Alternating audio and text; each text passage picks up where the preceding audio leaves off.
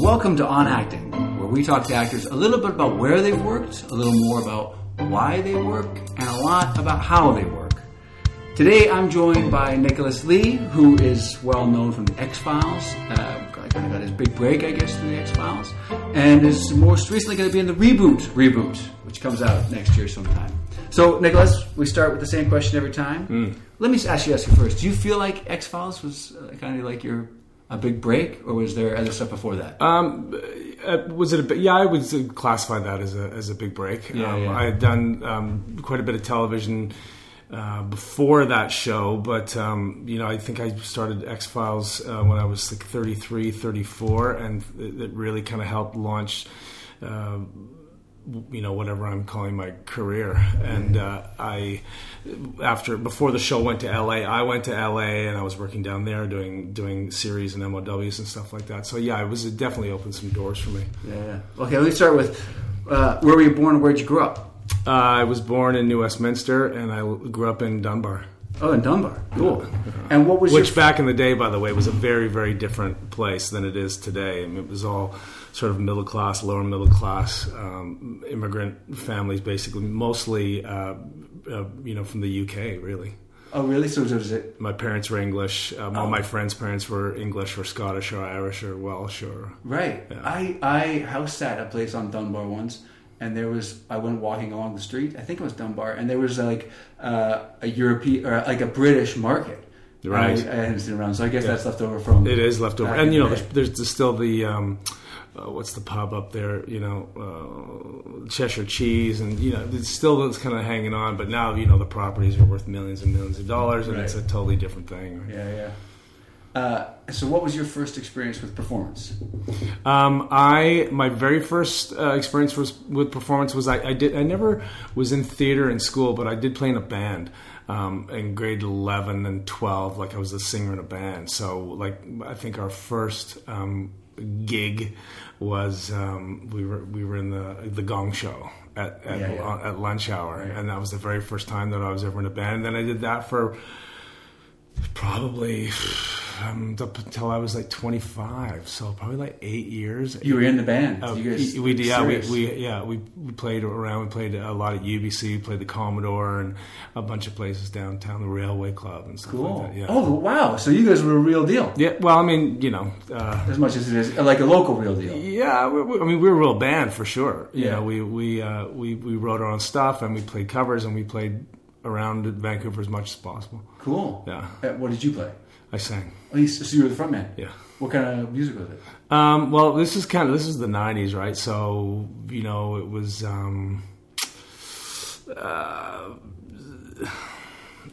who was it motivated by? I guess things like Depeche Mode, fairly synth heavy kind of, a lot of bandanas wrapped around wrists and ankles and stuff like that. Nice.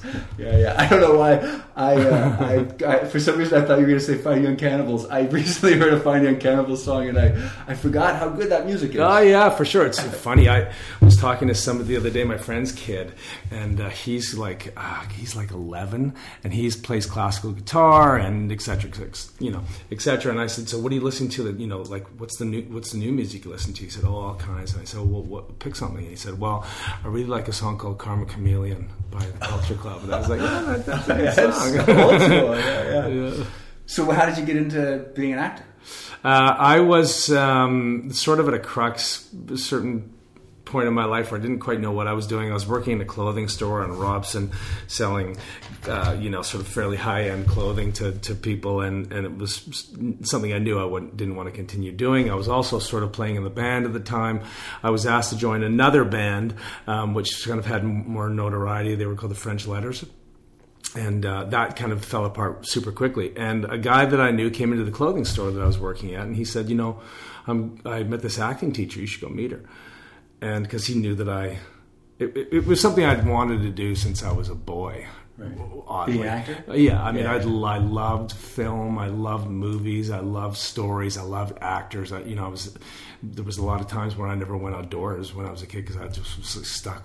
I was watching the 3 o'clock movie, every afternoon, right? Yeah. I went and met this woman, and I talked to her for like an hour and a half, and at some point in that conversation, I remember like breaking into tears for some reason. I don't know why. And she said, "You should be an actor." And I went in and I quit my job the next day. I started bartending at places like the Number 5 Orange and the Marble Arch and stuff, and started studying with this person on the North Shore. Yeah, and for people who are not from Vancouver, the Marble Arch and the Number 5 Orange, well, neither of them exist anymore, but they were strip clubs. They were strip clubs. Yeah. My buddy, his dad owned these strip clubs, and that was the easiest way for me to get into to doing to having a nighttime job where I could study during the day and work at night. Who was the teacher? Do you mind saying? Her name was June Whitaker. June Whitaker, and she's not with us anymore, or is she? I don't believe she's teaching anymore. No, Christiane Hurt was there, Matt Hill, John Piper Ferguson. There was a sort of a kind of a little group of people that sort of went on to work from there. And from there, I went to Gastown Actor Studio. Oh, okay. And that's where I met Mel Tuck and John Cassini. Ben Ratner I knew already because Ben went to my high school, and he also played in a band, so we sort of knew each other, even though he was a couple of years younger than me. But Molly Parker and on and on and on. You know, like a lot of people came out of there. And do you think Mel Tuck was Mel Tuck your teacher there? Yes. And was he one of the more influential teachers that you've had? For sure. Sure. Did you, now, I don't know. I'll tell you that I then went down to a place in Los Angeles which was really influential for me, and that was called the Charles Conrad Studio. Okay. And their whole philosophy was Zen, basically, which had really, he didn't espouse research or anything like that. His entire thought was, and it sounds very, very basic, which it was take your attention off yourself and put it entirely outside of yourself, on the other person, on whatever, and read the thing as many times as you possibly can. No need for research, but just take your attention off yourself, and the universe will give you what you need. You become an open vessel at that point, and all the knowledge you need to know is around you. You just need to open yourself up to it. And I saw some of the most incredible work I've ever seen by people who were sort of working this direction of acting. We did things where we would sit down at a table, and you'd have your sides would be face down, and you'd turn them over, and you'd grab a line visually, and you'd throw it, grab it, throw it, grab it, throw it, and with your attention always off yourself. And I saw people do work that was superb there, not even knowing what their next line was going to be. Yeah. I mean, that's the same as the Sanford Meisner. I went to the Playhouse, and that's the same principle as the Sanford Meisner's whole principle was to get it off you. Yeah. But the Zen thing... So and I just wanted to finish by saying that that was super influential to me, even though it was only a small nugget of kind of what I've picked up from teachers along the way. It was incredibly helpful, because I was finding, and I still find at times, of course, that when my attention is inside my head, nothing's happening. Nothing creative is happening. I'm going to jump ahead to a question that I have way later on, but I don't care. It's because it brings up a point that something that I've struggled with, and I think a lot of people struggle with, is that idea of because there's kind of two ways that you can go about when you first start out. You are acting. You're either don't give a shit and kind of just open to whatever happens. Like, you show up and you do your job, you say the lines, and it comes out a certain way. Or you really give a shit, and then you get kind of stuck in the work. Yeah. How do you balance those two things, or do you? Do you find that at this stage you don't need to do a lot of work? Well, I get asked by people sometimes, why don't I teach? Because I love directing actors. Because I wouldn't know where to start. Like, I honestly wouldn't know. That's for other people. I don't know. I wouldn't know where to start if I sat down in front of a group of young actors or inexperienced actors, and they said, "Tell us how to act." I honestly wouldn't know where to start. Yeah. I can direct people, I think, well, but I wouldn't know how to tell people how to act. What I do now is kind of all from my gut. Right. Like I'll read something and I'll go with my gut on it immediately. I mean, yes, there's all sorts of carving of moments and possibly some research around what it is I'm saying, but mostly it kind of ends up being song and dance. And you can't do song and dance if you're thinking about where you're going to put your foot next. Right.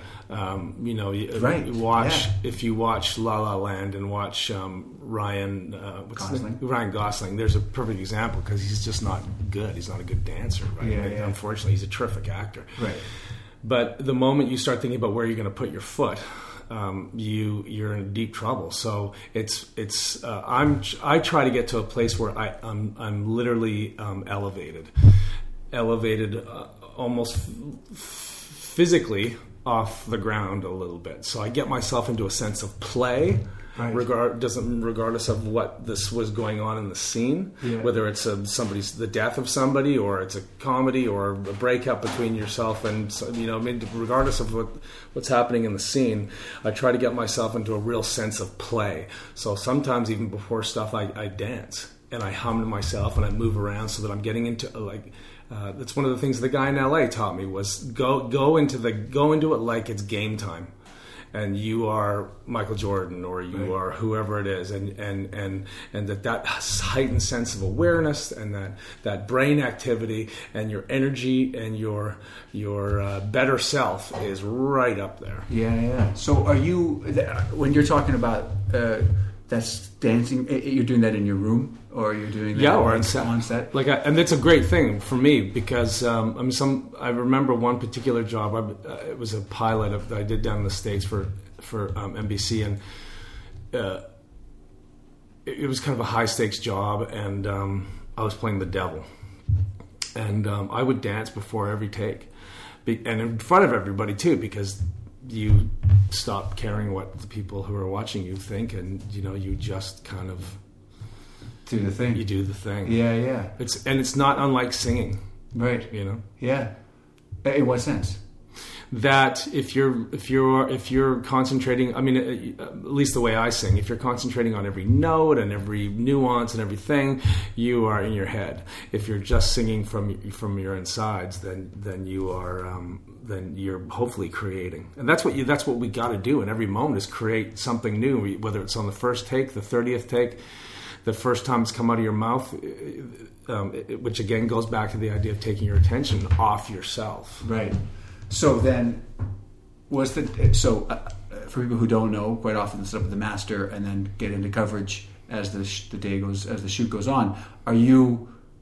You're not saving anything for coverage, obviously, or is that not true? Well, again, it depends what it is. I did another pilot last year, or the year before, where I was in a hospital bed and I was dying, and my son that I hadn't seen since he was a boy comes into the room, and we shot that all day, and it was a really emotional scene. Right. Am I saving it?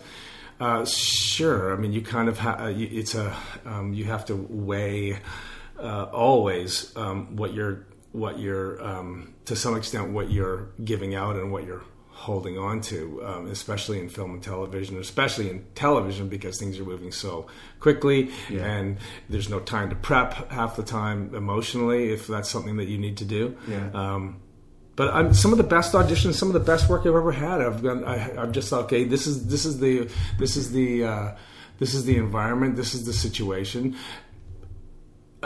Engage your imagination and go. I had a great audition for something a while ago that was where it was about our daughter had been abducted, and it was a really emotional scene. And they're packing up the child's toys because they think she's gone and dead. And I went in for the first read, and it just all came out. It all came out. It was really great. I was excited. I went back to the callback with the producers and everything like that, and I did all this prep, and I was like, I'm going to go with, and it kind of wasn't there because I was holding on to it so tight. Yeah, right. Yeah. I mean, that can be frustrating. Do you find that quite often? Obviously trying to live up to the expectations of a performance you did before. It was the frustrating thing about auditioning with the best scenes that you're going to play on the day, is that you end up with having expectations about how the scene should go. Well, totally. I mean, I've been through that enough now that I know you'd think I'd know anyway. That I remember an audition I had down in LA, and it was for a show called The Naked Truth, which is sort of unimportant, but it was a comedy, and I read for the casting director, and she's like, "Don't go anywhere. Stay right where you are. I'm going to go get the producers." She was really excited, right? I was like, oh my God. And so she goes, "You know what? Just go outside for half an hour. I'll assemble everybody and come on back in." So I go out and I come back in and I try to do the same thing over again, and it was terrible. Right. It was terrible because I was trying to recreate creativity. And, of course. Yeah. So, did you start now? You start teaching. You start learning. Mm-hmm. Yeah, you start going into classes and stuff like that. Did you start working right away, or were you a guy that worked pretty quickly, or not so much? I think I probably was in 3 different places, really, before I got my actual first job, which was a really shitty sci-fi film. I think I was probably out for about a year and a half, maybe 2 years before I actually sort of booked up my first job, and then things kind of started to come. It was a good time to be an actor in Vancouver. Yeah. There wasn't a ton of people doing it. My UBCP number is 825. Right. You know what I mean? Yeah, I go to auditions and I look at the thing, and at UBCP number they're like 14,300, and I'm like, holy shit. John Cassini, I think, is like I'm 10,000 something. Johnny Cassini, I think, is like 212 or something like that, right? Yeah. So it was a good time to be doing that, and they were paying well, and it was it's a kind of a different world now to some extent. Right. There's sort of more shows, but there's more business attached to it now. It was more.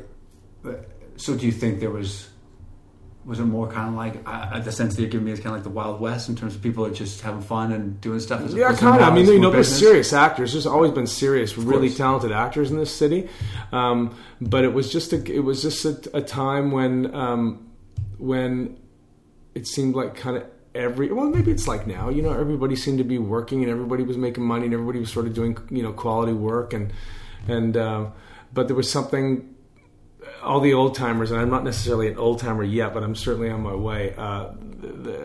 People tend to kind of look back on the 90s, the early 90s in Vancouver as kind of like, the golden age to some extent. Well, I guess it was the breakthrough for the market in the certain. For sure it was.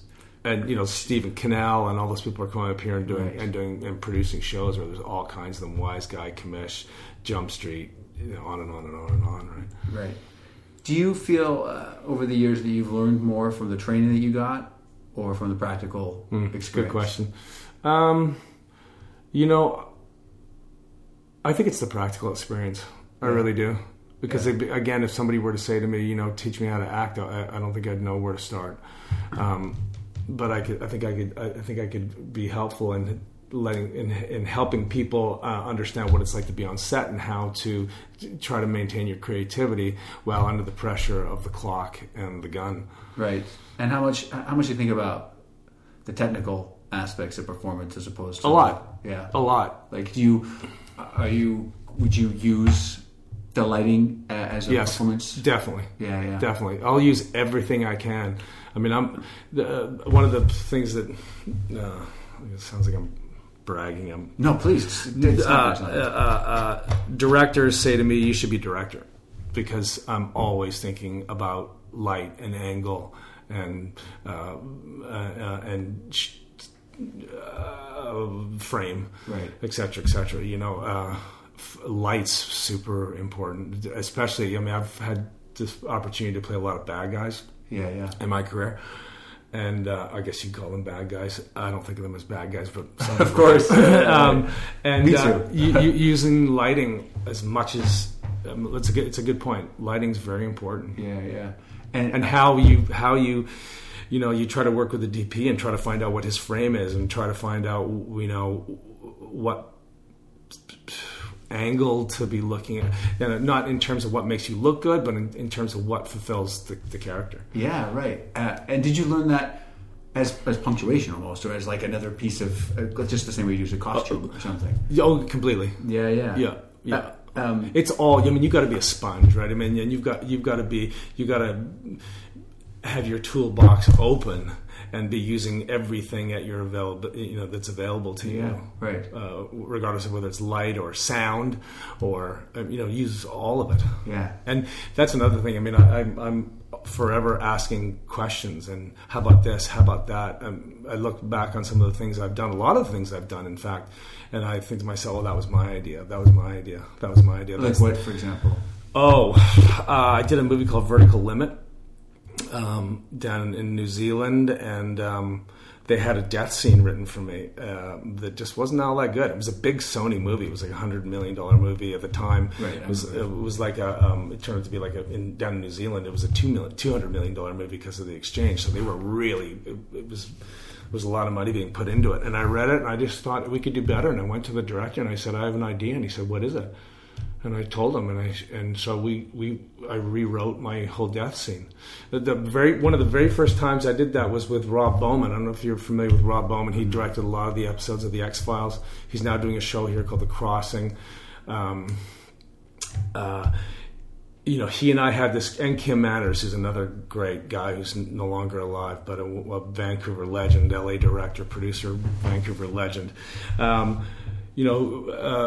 Where I was in the back seat of a car in the X-Files. This was in the very first season. I played a completely different character. I had a small part in the very first season, and I was making out with this person in the back of this car, and that person gets out of the car and they change from female to male. And I said, wouldn't it be cool if we... wouldn't it be cool if the windows are fogged up because we've been having sex in the car, and I wipe back these are just small things, but wipe back the fog inside the thing and look through the thing and see this woman turn into a man. And he said, yeah, good idea. So we got a kettle and we steamed up the windows, and that's what's in the show. Right? Oh, wow. Cool. And not only, just you really feel like you're a part of the thing when you are helping to create the moments. And you sort of got to kind of grab your bravery sometimes, because we're sort of taught to be subservient and not speak until spoken to. But I always do that. My imagination is always firing, and I always open my mouth. But I say to them first, listen, if I say too much, tell me to shut up. If you like my ideas, great. If you don't, then that's also cool. I'm an adult. I can handle it. I don't want to put words in your mouth, but what I'm getting from that, too, is it's not coming from a place of ego. It's coming from a place of excitement. No. They're never from a place of ego. Yeah. It's coming from a place of creative excitement. Right. And, again, I honestly can look through 75% of the shows I've done, and I think, well, that blocking idea was mine, or that bit of dialogue was mine, or that... And it's not about ego. It's it feels good. It feels good that they're taking your ideas, for sure. But it's about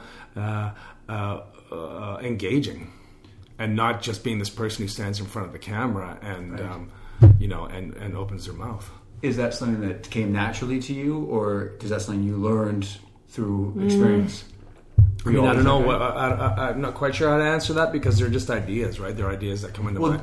Not the ideas, but expressing those ideas in an open way. Because personally, it was something I had to learn. At first, I did not do that. I would just keep my mouth shut and do my job, and to my detriment.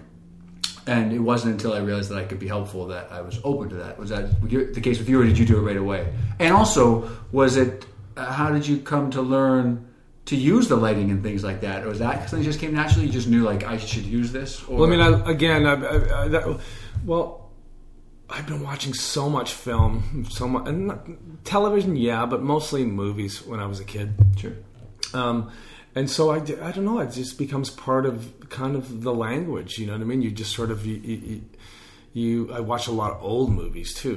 When DPing and lighting and cinematography, it was the sort of golden era of that too, right? So you have to feel secure in yourself first, but you need to feel secure in yourself if you're going to walk onto the set. If you're nervous, and listen, I still have those moments, and most actors probably do, when you walk onto one set or another sometime, and you don't feel like you're in your shoes. You don't feel confident in in yourself, and I mean that's the death of creativity, right? Immediately, that's the death of creativity. So you kind of got to override that, and you have to again bring your best, shiniest, most creative self to the moment, right? To the job. Yeah. So what's the first thing you do when you get a script or sides? When I get sides or when I get a script? Well, I guess generally, I mean, if I get a script that I haven't read yet, if it's an offer, for example, and I'm not auditioning for it, then I just go open up the page one and just start reading for sure, obviously. Right. Yeah. But when I get sides, I read them and I get a picture in my mind, which is, it's not. Maybe that's what I've learned is to trust my gut. There's that great interview with Bryan Cranston where he's talking about, when you go into an audition, don't be doing what you think they want. Be doing what occurs to you as a creative person. Bring yourself into the room, not what you think they want. But I think that's what it is. I think that's what it boils down to, really, is I read it and I get, especially these days, back in the day, you used to get, 3-4 days to work in an audition. Sometimes now you get like a matter of hours. Right. So you have to kind of, you have to go with your gut. And I don't know if you can teach that exactly. But, I would say to actors, just trust your instincts. Right. Yeah. So you get, let's assume that... And let me just carry on by saying that, that's the first step, right? And then, you spend as much time as you can thinking about the person and the whys and the what, for the who's, what, whys, when, wheres, and, all those things. And then I start to carve moments that are... I auditioned for a comedy yesterday, and that's all about carving moments, right? Finding funny moments. And, I never write. I used to write all over my script, all these notes, and do this here, do that there, do this here. And now I just kind of, I don't even, all I do is like circle the words. And I just, I carve my moments, but then at the end, it's like skydiving, right? Have you ever skydived? I have not. Well, you're standing you're standing at the edge of the plane, and you're either going to go or you're going to go back and sit down. And that moment where you just decide, I'm going to go off the edge of, and into nothingness, is frightening, but it's the only way to go at it, right? And that's to say, yes, I'm going to attach myself to this. I'm going to indulge in this. I'm going to bring my best creative self to this moment, and I'm going to do it without fear. Right. Yeah. So fear kills. Fear kills everything. Creativity. In the moment. I mean, fear can be a good motivator, but it's not good food for creativity. So how do you get to a place as you're working on, I guess more specifically, a role you've already booked? And just because auditions are such a small time frame, that you've booked a role, how do you get to that place where you're free with it? Or do you? Obviously, you're saying you don't make notes in the margins, but are you walking around thinking about it, or what are you doing to kind of get yourself? Well, I've had here's where my fear comes in, like the fear that I do have. And that is around remembering lines, because I've never been good at it. I've never been good, conversely, I'm a shitty auditioner because my fear is the lines aren't going to be there. Right. Sometimes, but then when I let myself go and I just try to take the fear out of it, then they just tend to happen. But what was the question? Well, what are you doing to work on the parts? Like, are you, as you're working on it? Oh, I like, for example, I went to, go ahead. No, you. Well, I was going to say, I am thinking about it all the time. Everything I watch, everything that comes across my face, everything that I see on the news, everything that I watch on a TV show, everything becomes in part a little, you pick little moments and little pieces out of everything, your relationships, everything becomes fair game, right? And you have to be fearless about that as well. I also think it's really good. I quite often get high once, and go into it and go over it, because that kind of allows me, if my mind's a little kind of like opened up, then different ideas come into my mind. And, but at the end of the day, it's if I'm working on a job, listen. One of the most exciting things for me to watch as an actor, watching another actor work, is spontaneity. Of course. And creativity in the moment. I keep on coming back to that, right? Is not to think, oh, this is the moment where I do this, or this is the moment where I do that, but you just springboard. You have your moment before, or whatever that is, and you go into the scene, and then you just play it. It is like tennis, right? That if you hit a ball and the guy, your opponent, hits it into the far side of the court, you better get there and get it, and you're not thinking about anything other than getting the ball. Right. So it's that sense of play and that sense of excitement and that sense of allowing your creativity to come through. I know I keep on sort of saying that. No, but that's great. What it is to me at the end of the day is a creative game. So is there a structure to the work that you're doing before you get there? Like, it's not unstructured? Is there a structure to it? Not so much. Really. I read it a lot. There's nothing, but I guess the question I have is it the same? Like, if you it's not the same thing. No. I find it in all kinds of different ways. I've done things where I didn't know what I was going to do until I put a wig on in the part, right? I remember I did a film with John and Ben and Frank Cassini, all these guys, and I didn't quite know what I was going to do because I'd just come off another show. I flew out to Saskatoon to do this job. They put a wig on my head, and all of a sudden it was there. You know what I mean? But that doesn't regularly happen. This is why I'd be a terrible teacher, because it comes in just different ways all the time, and I'm not even sure I can explain what that is. It kind of just comes to you in an image or a thought or a feeling or a sound or Yeah, I think not to get too far off on a tangent, but I think the job of the teacher is, unfortunately, to find one thing, because I'm the same way. People have said that you should teach young guys how to act. Right. I can't, because I feel exactly the same way you do. And I also think that teachers have to go, this is how you do it. They have to say that, even though it's not true. Sure. Because they have to have something to tell people. No doubt. And listen, a lot of my friends teach. Me too. And I'm super happy for them, and they love it, and they're really good at it. It's just not. It's not something. If you came to me with an audition when we wanted to work it and shoot it, then I got something to talk about. Right. So it's specific. Yeah. Do you generally give thought to the story that's not in the text, the backstory, or the stories that are alluded to? Yeah, you got to read between the lines in every single sentence. Right. Yeah. That's what it's. I watch a lot of actors. I helped teach a class a week and a half ago. And it was some inexperienced people and lovely people and people with sort of good natural ability, but they weren't getting past the words. It was really they were just going by what was on the page. Yeah. And that's like 40% of the job, right? Yeah. You got to be determining what's happening in between the words. Yeah. All the time. And that's part of where the spontaneity comes in, which is sort of a weird thing to say, but I think what I do is I look at the words, I try to understand what the person's saying, not necessarily what they're thinking or feeling, and then you take of what they're saying, and then you try to find out what they're thinking and feeling underneath. Yeah. Whether it's comedy or drama or I'm a killer or whatever.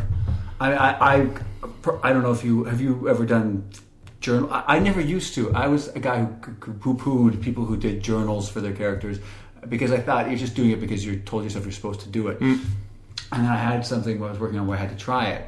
Do you do stuff like that? I don't. But there's so many ways to skin the cat, right? Look at Daniel Day-Lewis, right? Daniel Day-Lewis became a cobbler for a year in order to do research on something, and what he did for Lincoln, and all. It's remarkable what this guy does. For Last of the Mohicans, he went out and lived in He lived and like bow and arrowed and shit and killed rabbits and all that kind of skinned rabbits. Right. He did it, right? Yeah. Anthony Hopkins, I understand, doesn't do any research. He reads the thing 150 times. Yeah, like he reads it 150 times. So by the time he's finished reading that script, all those ideas are alive and abundant in his mind. Right. It leads me to do you play, are you a guy who stays in character? Have you ever done that thing where you stay in character? I know obviously there's going to be exceptions, like probably the scene where your son's coming and you're dying or whatever is going to be a scene. You're not going to fuck around with the crew. It's funny, I was at a party on Saturday night and the one of the lighting guys was there. He was a DP's assistant, and I remember bumping into him on that day, and he's like, "Hey, how's it going?" All right, I was like, you know what? I can't talk to you right now. I just can't. And I'll tell you why later. And because I had 8 hours of crying ahead of me, right? And I couldn't I had to stay. It was exhausting, but sometimes you just got to do that. You got to stay in that place. Right. I was that callback where I said that I did recently, where I did such a great initial audition, then kind of shit the bed on the second one. I walked into that audition, and then comes a guy going, "Hey man, hey, it's so good to see you. Remember we worked together on CSI?" And I was like, "I can't talk to you right now." Well, it was the director. Oh no! And I walked into the room, and I was like, "I'm really sorry, man. I didn't mean to be cold to you. I just kind of needed." And he's like, "No, I get it. But I was like, I just completely rebuffed this guy. It was so funny. Yeah. Actually, terrible, horrifying in the moment, but sort of funny now. So what I'm getting is that you're mostly you are a guy who doesn't mind messing around in between takes with the crew and stuff like that, because it's a way to keep yourself free. No, I mean, listen, you must keep that sense of play and creativity up, regardless of the role. Yeah. But you can stay in your. You can stay in character, quote, and still be, still be open, and you've got to be open because you're having discussions with the director and other performers and the DP and the props guy and all that kind of stuff, right? So I mean, you can't shut down and and keep yourself in a box. You sort of got to keep one big toe in the emotion of the thing for sure. Yeah. Well, in the truth of the scene. Yeah, right. And the truth of the character, whatever that means. I'm reading this book called Zen Mind, Beginner's Mind right now. Yeah. And you touched on it briefly at the very beginning, but it's this thing that they talk about that I kept, the reason that the books affected me so much is it relates to acting, and it's this thing they talk about that you're kind of doing both things. You're in big mind and little mind at the same time. Like you're talking about that you're at once being playful with the crew and open, but you are also still focused on the job that you're doing. Sure. You're not completely losing yourself in the fuck aroundness of it. No. I mean, you must. It's a funny thing, right? I mean, it's like asking it's like teaching painting. Well, you can teach somebody how to mix paints and how to mix a palette and the difference between red ochre and crimson. You know what I mean? You can do all that stuff, but at the end of the day, it's about how the person is literally going to be applying it to the canvas or to the wood or whatever it is they're painting. Right. So it's a sort of a tough thing for me. And again, this is why I don't teach. It's a tough thing for me to actually describe. Of course.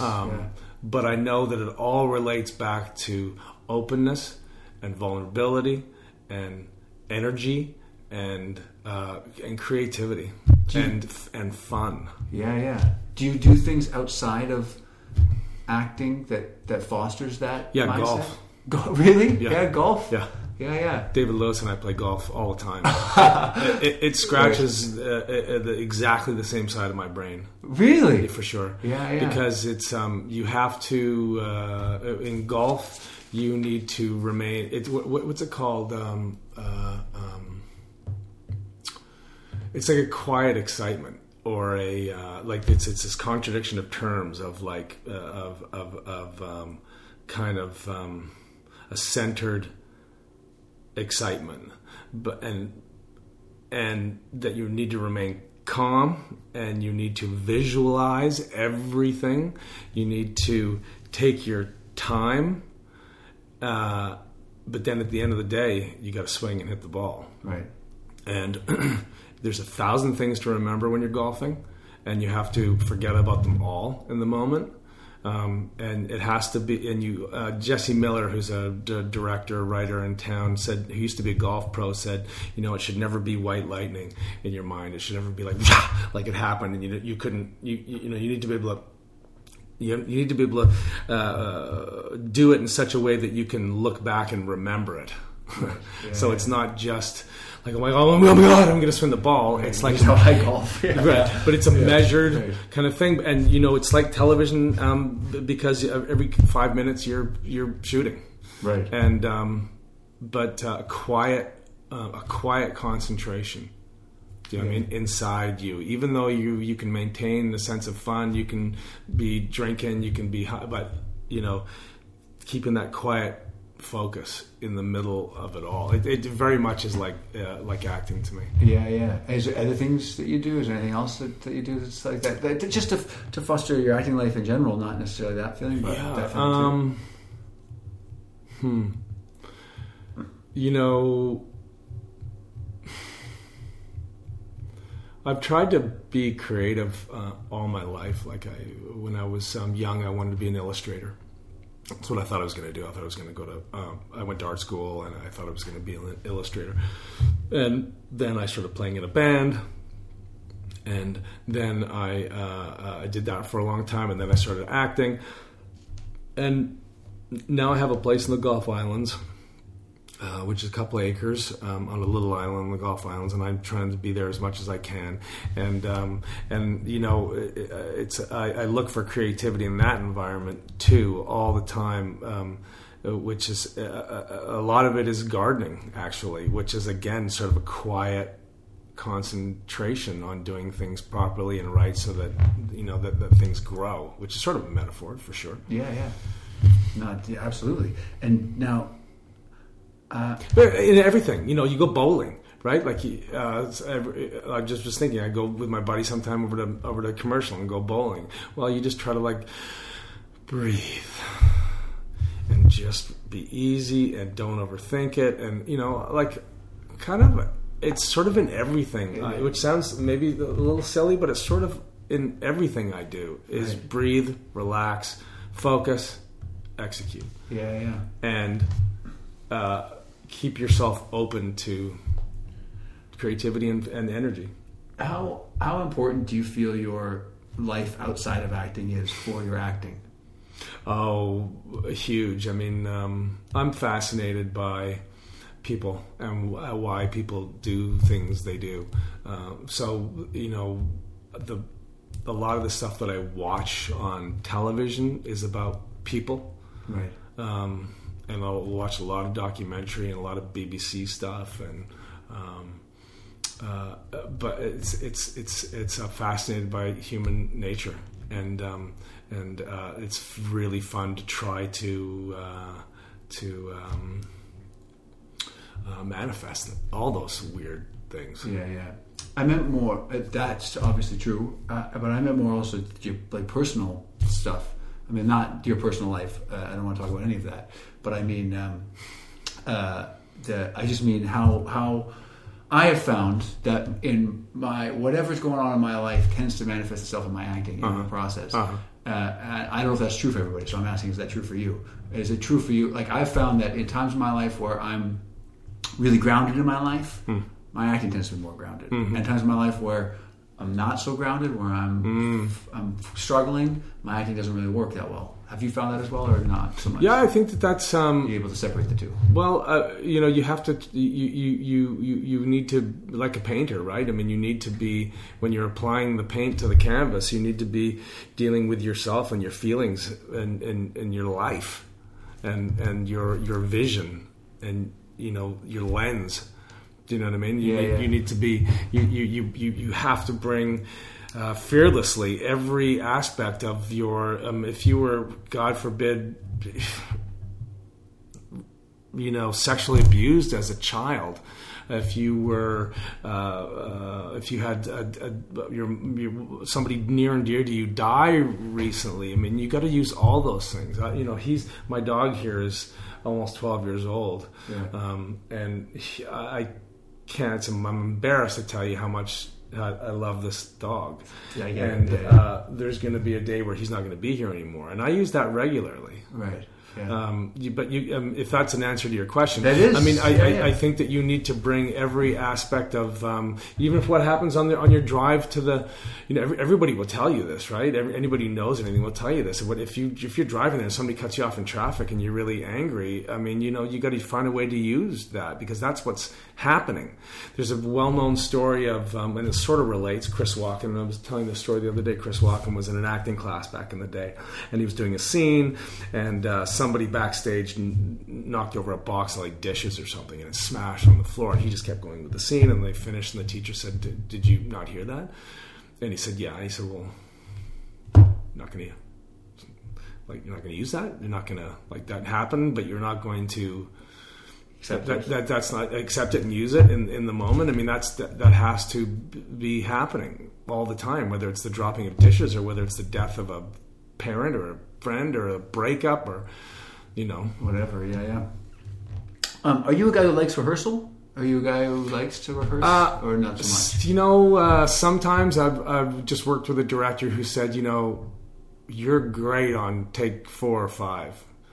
Your best work is not take 1 necessarily. Your best work is like 4 or 5. So, but that is all about becoming aware,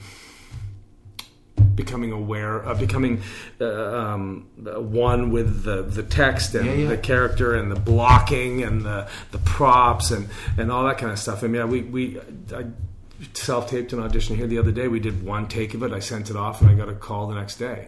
So it really depends, man. It really depends. It's such a mercurial thing. The whole thing to me is mercurial. I mean, and it's sort of like religion to me. Sometimes I think to myself, like, well, maybe I should have like a real religion. I should practice a real religion. So when the shit hits the fan, there's something, there's a belief to fall back on, as opposed to just being an agnostic or being, whatever. That there's something to actually fall back on. And I know that, some of my good friends who teach would say, yes, you have to have that backbone.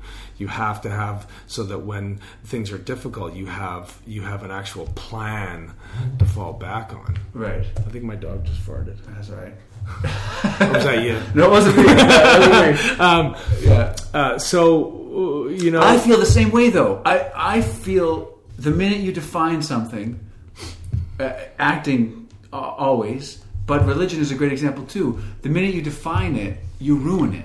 The minute you go, this is what it is the minute it stops being the thing that you thought it was. Yeah, right. And I feel that really strongly. I don't want to get into religion, but that's okay. That's I feel it very strongly with religion.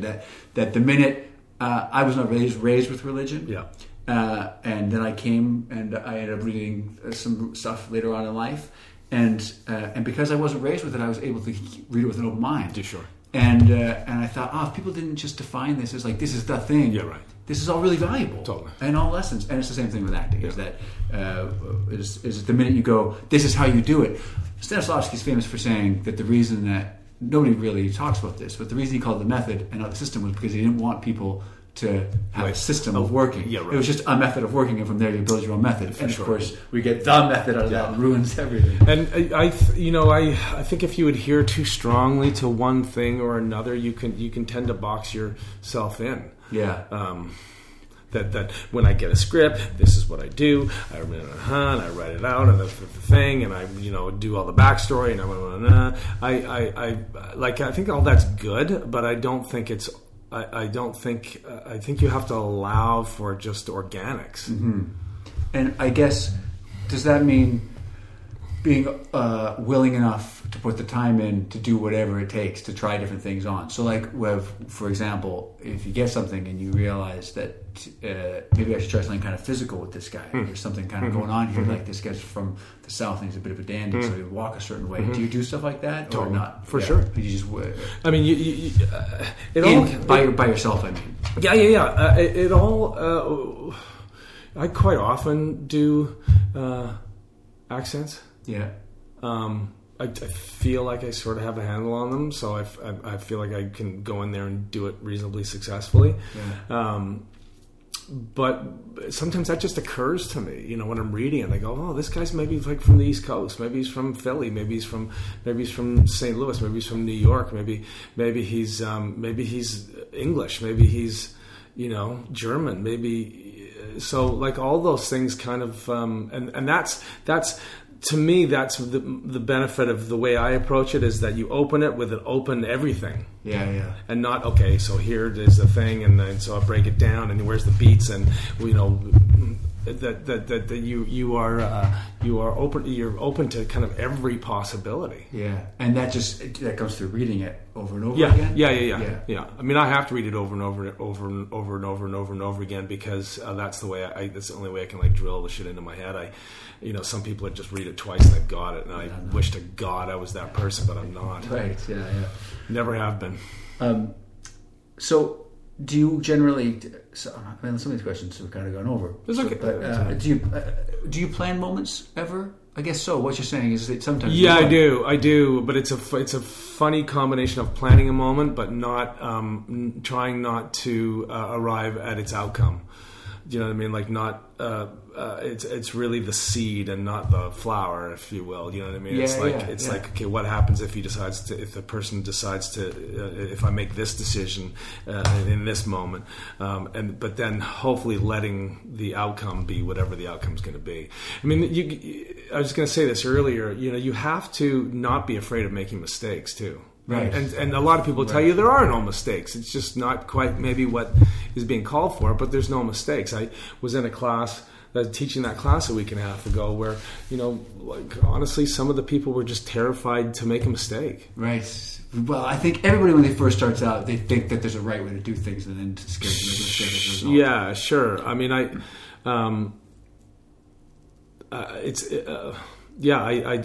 just feel like you throw it out, and if it's not valuable, then you put it away. Well, you have you have a certain confidence to you, and I don't know if that's a learned confidence or if it was a confidence that you were gifted with. Not everybody has that confidence. Do you feel like? Do you recognize the fact that you are a confident dude? Or do you not? Well, I mean, that's probably cover. Yeah, to some extent, right? That's probably. I don't want to say something stupid in this interview, right? I mean, I don't. I have my worries and my concerns and my foibles and everything, and that everybody else does, of course. Confidence. It's weird because I don't necessarily think of myself as a confident person. I just know that sometimes when something occurs to me, that my ideas are valuable, and that what's coming up, whatever that idea is, whatever that creative idea is, it's got value. Yeah. And to go with that, the seed and the flower thing. Did you come up with that? It's the seed and not the flower. Yeah, I think so. I've never heard that before. That's a good way to put it. Right. So do you now outside of? That's from gardening. Gardening. Yeah, right. What do you feel fulfilled as a performer? What kind of things are there parts that you can point to that you've done that felt more fulfilling than other ones? Well, it's a funny thing, right? That you try not to watch yourself while you're doing it, but also, lovely girlfriend is reading True or False right now, the Mammoth book, and it gets into this idea of the moment you start watching yourself, the moment you do something you think is good, well, you start watching yourself, and then you're hooked. So you got to get out of that moment and get back into creativity, right? Yeah. So it's this constant kind of ebb and flow of I find it's really hard to do something and not think in the back of your mind somewhere, hey, that was pretty good. That was pretty interesting. Yeah. You know what I mean? What was the question again? What roles have you felt? Well, you brought something up there that I want to just touch on. Do you watch yourself ever? Are you a guy who goes behind the monitor and watches yourself? Oh, I do, but not necessarily for perform. I mean, I will an audition, of course. You know, here when we self-tape stuff. But no, if I ever go look at the monitor, I go look at the monitor because I want to know what the frame is and how I fit into it, right? And how I can help tell the story, by where I am or where the lighting is, etc. You know what I mean? Yeah.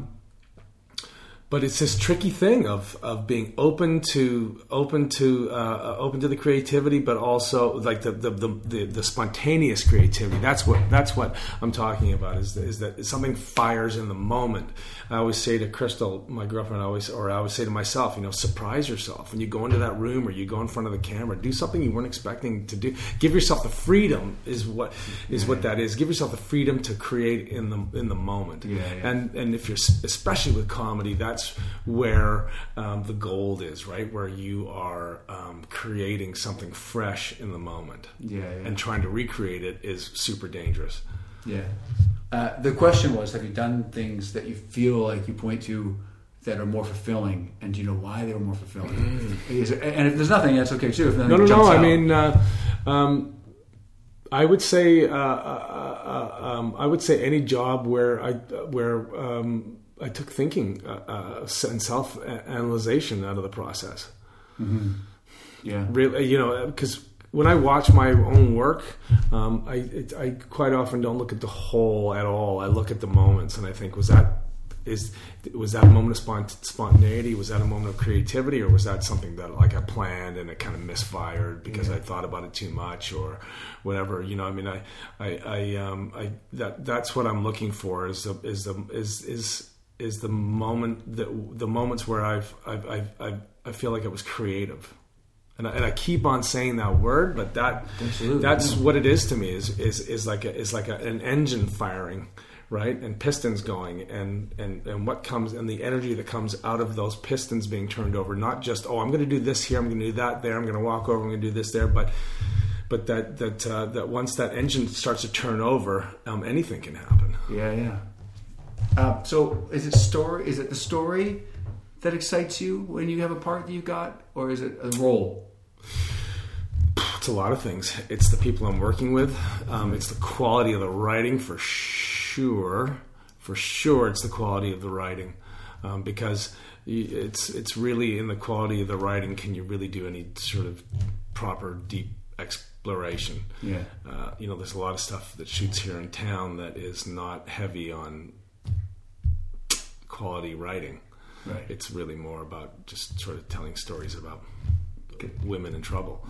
But you know, it's the quality of the writing. It's the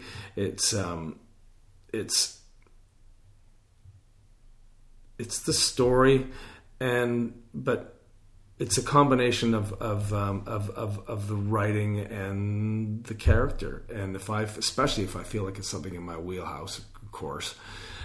You know, because sometimes you go outside of, you get something that just isn't in your wheelhouse, and then I don't know. Sometimes I just don't quite know what to do with that. But it's the quality of writing, and it's the possibilities. When I read the thing, you know, all kinds of like ideas start bubbling, and then I know, oh, this is good. This is something I can attach myself to. Creatively.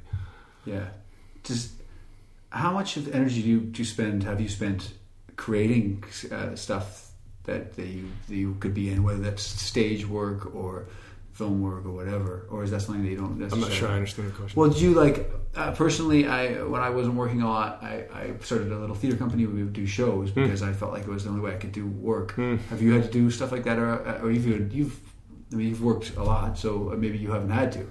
Or do you spend some time doing that? know, I mean, it's weird, right? Because the older you get, the kind of the less parts there are, the less work there is. You know, we all know that, you know, if you're like, you know, 18 to 35, that's kind of the sweet spot to be, you know, if you're a working actor and not an A-list, you know, person.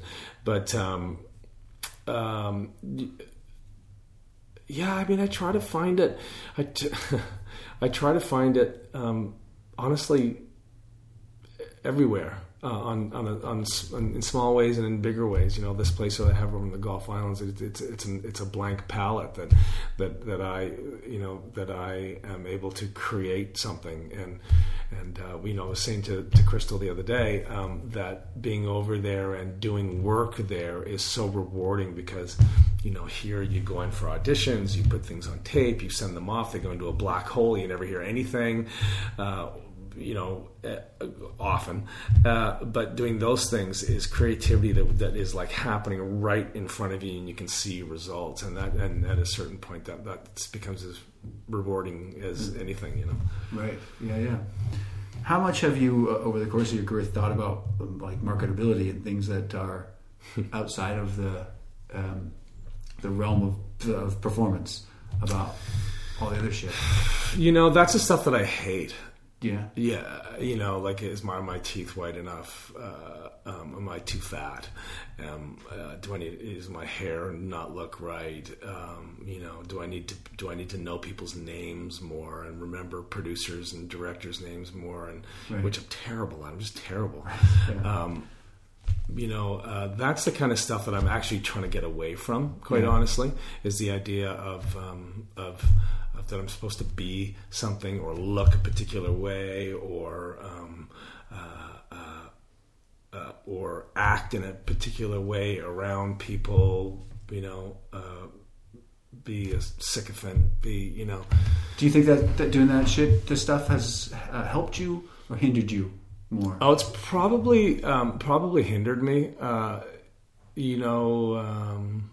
I always feel like I'm going to, you know, one of these days I could get hit by a bus, so I better be enjoying myself the way I want to enjoy myself while I can, and not have my nose to some grindstone that is,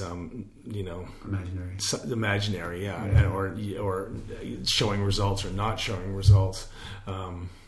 But I mean, those are types of things I think that I've have in my mind as I get older too. I give a shit less. Yeah, right. You know. Yeah. I agree with you, by the way, and I think it's an important note that I think it's only a hindrance thinking about that stuff. Like, just do the things that make you feel good about the person inside, as opposed to thinking about what other people. You get in so much trouble when you think what other people want you to be. And so I think it's a real danger as an actor, is falling into that, because you feel like there is that out there, but there is only sort of what you were saying about, you know, taking on this job that you're taking on, right? And those choices that you made, maybe weren't the best. Yeah, right. But listen, who hasn't done that, right? And you know, image is. It's kind of a slippery slope, you know, it really is. But I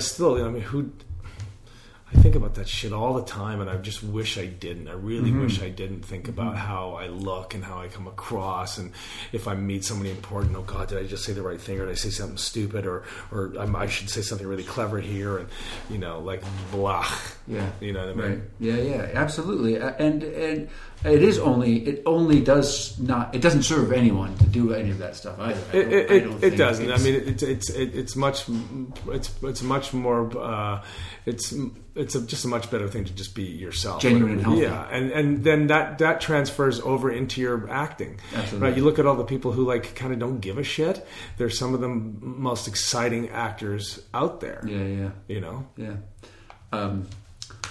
So why do you act? I only have a few more questions, by the way. Okay. Yeah. So why do you act? I think it in part because it fulfills a childhood fantasy that I had, and which is an important thing to mention here, and that's that, you know, I'm doing something. I get to do something that I wanted to do, that I dreamed about doing when I was a boy.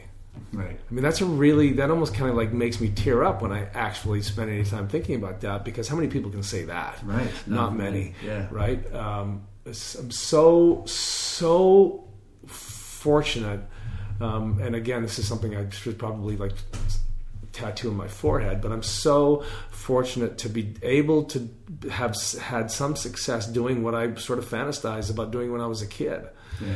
Yeah.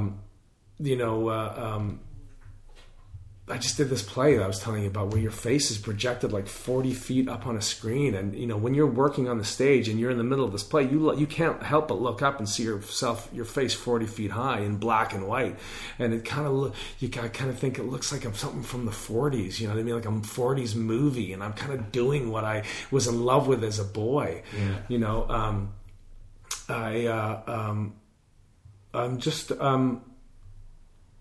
I'm lucky to have had success being creative, and I think I was creative from as long back as I can remember. So to be able to have my job be in the world of art and creativity, I'm so fortunate. I just wish there wasn't all the shit that surrounds it. You know what I mean? And I wish I never had to audition because I'm so terrible at it. Right? Yeah. Do you?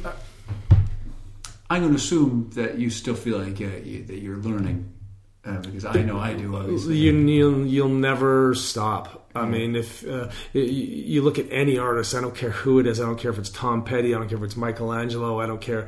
That things are always being refined and distilled and made less complex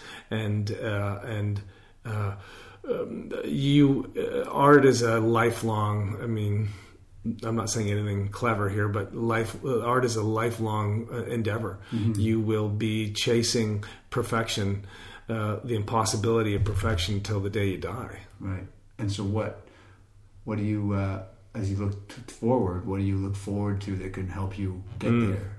What roles are you attracted to? That's a tough one. I mean, that obviously changes with time. Right now, like if you could say like this, in the next year, the role that I really would love to get would be the role look something like this, a role that I'm not specifically anything, but generally something. What would you look for? It's funny. I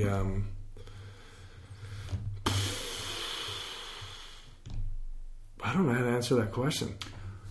Fair enough. I don't quite know how to. I mean, what do I look forward to? I look forward to, I look forward to any. It's going to sound uninteresting, but I look forward to working with talented people on quality projects where I can let my essence and creativity come out. Like, I don't think about, this type of role. I've been pretty fortunate in my life. I have played a lot of quote, bad guys, but I've also done many, many other things. And I feel like I have, I've been fortunate not to be sort of like pigeonholed into some sort of category. But I don't think about it that way. I don't think about the type of roles, because I think there's a lot of locks I can fit my key into. Yeah. The next two questions are kind of odd. So again, they're getting more odd. If you could ask someone, like, who's an actor that you thought was your favorite actor when growing up or now, whatever, someone maybe passed away, if you could ask them one question, what would that question be? Right. My dog is called Jimmy Stewart for a reason. Right. Jimmy Stewart's one of my favorite actors. And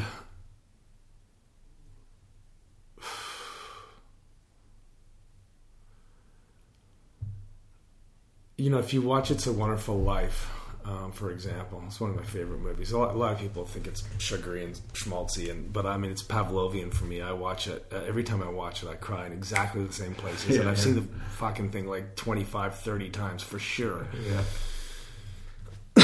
What's the one thing I would ask? How do you get out of your own way? Right. Yeah. That to me is the biggest danger of all of this, is getting in my own way, which I still do. I've been doing it for long enough now. You'd think that first it wouldn't sort of be like that, and it's not consistently. Sometimes I'm so out of my own way, and I finish something and I don't even know what I did, and I felt like I was walking off the ground, and it's so great. It's like drugs, right? Yeah. but I think that's how do you it's not, it would never be like how do you break down a script or how do you make these choices, or how it's like something along the lines of how do you stop listening to your own mind? How do you get out of the way of your own mind and your own way? Yeah. Because that's only then is something exciting going to happen. Yeah. And you look at the people, who are really good. You look at Chris Walken, right? Like you watch Chris Walken and he just, that's why people love watching him so much, because he's like a bug. He's so weird and so unusual and does things that you're not expecting. And that's what I'm shooting for, is to be spontaneous in like every single moment. Yeah. I have a blackboard in my bathroom, and I wrote on there, nothing to do with this specific thing, but I wrote, how do you care deeply about something and at the same time release expectations? Yeah. And that's a really good point. And I'm writing answers underneath it as they come. Hey, what are those? Well, one of them is trust the moment. Trust yourself and trust the moment. Yeah. I mean, self-trust is a hard thing. It's a harder thing than it sounds like, because it's like, just trust yourself, but that's a difficult thing to do.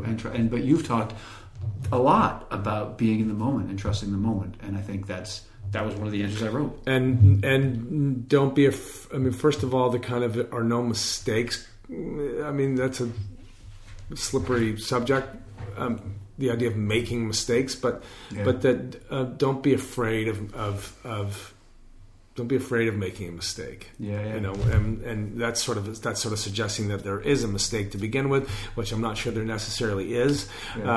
It's only about refinement, really, at the end of the day. But don't be afraid to show yourself. Yeah. So that leads me to my last question.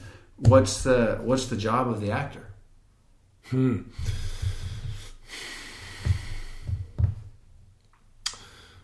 What's the job of And it could be esoteric. It's kind of an esoteric question. Sure. I mean, really, in technical terms, the job of the actor is to fulfill the writer's vision. Duh, right? Yeah. Of course. No, not duh. But no, not duh at all. But a lot of actors don't know that. A lot of actors think it's to fulfill their vision. But you're absolutely right. I mean, that's the beauty of the thing, right? I mean, that's what I think.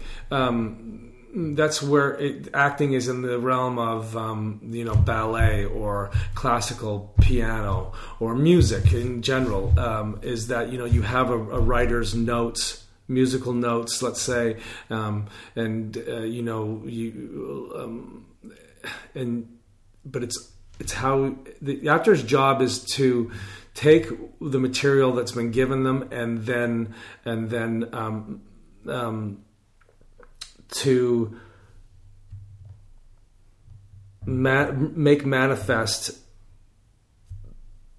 the vision between the writer and the performer.